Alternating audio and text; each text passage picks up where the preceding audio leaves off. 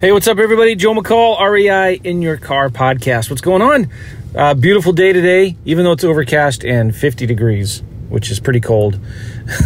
Anyway, I'm going to talk about the power of networking on this episode. You ready to go? Let's do it.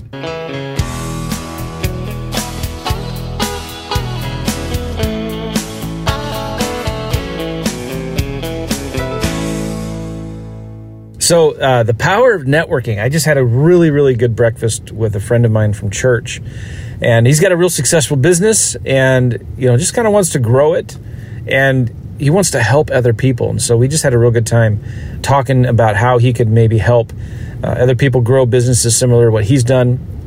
And I just love to see what he's done with his business and how he's grown it. And we just had a great time talking, and we bantered back and forth a lot of ideas. And one of the things I was thinking about after talking to him, and while I was talking to him, was just the power of network. He was asking me a lot of questions about kind of maybe how I got to where I am, and I have all these ideas and stuff like that. Well, I started thinking about that when I was working to my cubic hell, as I call it, and he can relate. He used to have a cubic hell job and couldn't stand it. But he was asking me, how did you get to kind of where you are? Because it's funny, he said, you don't seem to me like the guy who grew up with a lot of money behind you. I was like, no, I grew up pretty poor. My dad was the hardest working man I know, is the hardest working man I know. He was a janitor pretty much his whole working life, but he owned a lot of businesses, and he was just a really extremely hard worker, and I'm super proud of my dad building the businesses that he has, right? But we didn't have a lot. I didn't know. I never knew we grew up poor, and I still don't think we did. But we grew up in a trailer. My dad was very frugal, and we didn't have probably any debt. I don't know that stuff. I should talk to him about it. But my dad is awesome, and but I didn't grow up with a silver spoon in my mouth. My parents didn't pay for college. I couldn't get my driver's license because my dad told me I had to pay for the increase in his insurance premiums if I wanted to get my license, right? And which is smart. My son just turned 16, and I told him the same thing. Once you get your license, you're going to have to pay me it's actually, I checked it out, it's $100 extra a month I have to pay. $1,200 a year. I sound like my dad. I have to pay an extra $100 a month for my son just to get his license. And that's with a good student discount and a accident-free discount. So anyway, my son's, he's paying that. He wants his license bad enough, and he's got the money for it. But all right. So anyway, my point in all that is, we grew up kind of poor. I didn't feel like I was poor, but we did. I lived in a trailer park, in a trailer. So anyway, we also had a nice apartment, and then later we did buy a house. So I just don't want to make it sound like I grew up really bad, but okay. Anyway, fast forward, it's like, how did I get a successful business? How did I start making as much money as I am without growing up into that kind of money? So there's a difference between people, and I see this today, who have really wealthy parents and have successful businesses, and what you don't see, and this is the honest truth, if you were to pull back the curtain and look at their businesses, what you don't see is the tremendous amount of debt that those people have. And sometimes when you grow up, or when you have a lot, you don't appreciate cutting your expenses and looking at your budget and managing your overhead and thinking about taxes and stuff like that.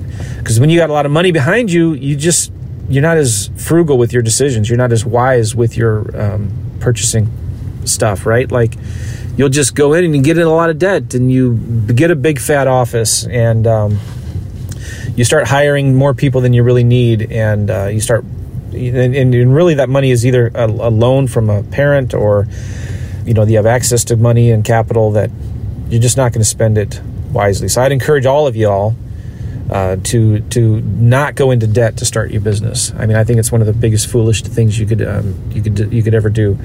Go into debt to start a business. All right. So anyway, I started explaining to him the power of networking, and one of the big reasons why I think I've had any success that I've had is because I've hung out with people that were smarter than me. And I hung out with people that had the businesses that I wanted to have, that were doing the kind of deals I wanted to do. And it's just pretty fortunate, I think, to build a network. They say your network determines your net worth, and there's a lot of truth to that. But I also don't think that, you should stop hanging out with broke people because they're broke. Like, that's not what Jesus did, and he was he was the greatest leader the world has ever seen, right? So we should still be friends with broke people. So don't take what I'm saying here as like an excuse to not hang out with anybody who is poor. So your network determines your net worth. And if you want a business that is wholesaling 10 deals a month, right? Start hanging out with people that are wholesaling 20 deals a month. Go to the network meetings, the masterminds. You may have to pay something to get into those kinds of meetings, into those groups. But you need to do whatever you can to start hanging out with people that are smarter than you, that have the businesses that you want to do. And here's the cool thing, and this is one of the things I was telling my friend I was meeting with this morning, is the way businesses are run today, and with the internet and stuff like that, it is so easy to see what someone else is doing and duplicate it.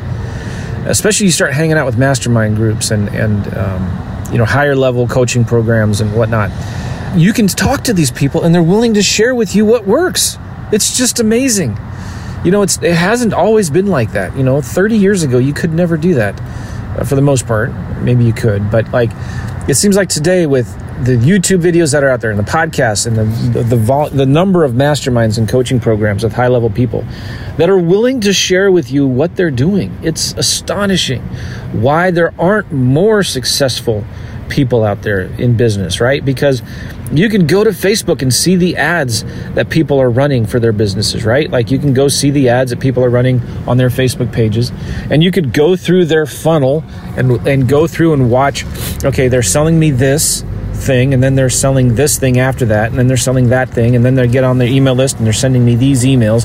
Like, you can go through competitors' funnels, as it were, pretend to be a customer or actually be a customer, right? And just see what they're doing. And here's the crazy thing. This is the gold nugget here, right?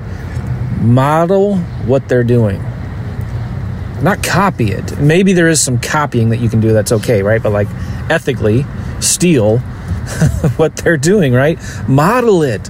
That's not that hard. If you want to be successful in business, model somebody else who's doing what you want to do, okay?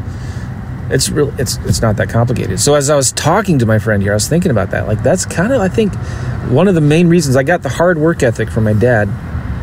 And sometimes I still feel like I'm lazy. I'm not as hard of a worker as he is. My brother got my dad's hard work genes. I'm more lazy. But anyway, I totally get it now. The reason why I got into real estate and started doing a lot of deals is because I started hanging out with people that were doing a lot of deals. And I started doing what they were doing. I started copying what they were doing. I bought courses, and I bought programs and coaching and masterminds, started doing what I saw other people doing. It's not that complicated, right? When I started a publishing business and started publishing podcasts and books and videos and things like that, I saw other people in other industries that were doing what I wanted to do, that were making the kind of money I wanted to make. And I just started copying what they were doing. Not copying, but modeling. In fact, there has been a few times when somebody wrote a really good letter or sales page or something, and I actually contacted them and I said, hey, that was brilliant. Can I copy it? And because I was friends with them, they said, yeah, sure, go ahead. And so there have been times when I copied, but I've always tried to give credit where credit is due. And anyway, that's the secret to having successful business, guys. Start hanging out with people that are smarter than you and just do what they do. Cool? Okay, so I got one more thing to say, and then I'll wrap it up. The Good Old Boys Network. Have you ever heard of the Good Old Boys Network? Well, it's real, and it exists, whether you like it or not. And I know a lot of people that don't like it, and I understand why, right? But it's there, and there's nothing you can do about it, right? And it may not be fair, you may not think it's fair, but I'm telling you, it's not that hard to get in it. It's not that hard to get in the Good Old Boys Club. No matter what the business is that you're in, there's a Good Old Boys Club out there. There's people out there that are, they're also, they understand what I'm talking about. And they understand, your network determines your net worth. And they're hanging out together. And when you're in that Good Old Boys Club, then you get certain perks, right? One of the perks is you get to talk to these guys and pick their brains and say, hey, how do you do this? But to get into the Good Old Boys Club, it's really actually not that hard, and it's easy, and this is what you need to do. You need to give more value than you're getting out of the group. As if you have this mentality, I'm going to give more value than I'm asking or taking, you can get into any good old boy network that you want. It doesn't matter if you're not maybe at their level, but you've got something inside of you, some kind of knowledge, some kind of passion, something inside of you that could be of value to other people in that good old boys group that you can start giving. And there's different levels of good old boy clubs, right? So maybe you can't get into the billionaires good old boys club. Like, I couldn't go out and start hanging out with Bill Gates and Warren Buffett in their good old boy club, right? But there's some groups below that I could. How would I do that? Well, I'd just start becoming friends. Like, I would start talking to people and say, hey, listen, how's it going? What's going on in your business? Is there anything I can do to help you grow your business? You can start connecting them, right? If they're looking for a certain resource or somebody that can help them with something, you can give them stuff without asking or expecting anything in return. Right? This is such a powerful principle that I hope you're understanding and listening to this, what I'm talking about here. And this is people that have kind of become friends with me, or people that I've become friends with that are, bigger than I am. It's always from this usually.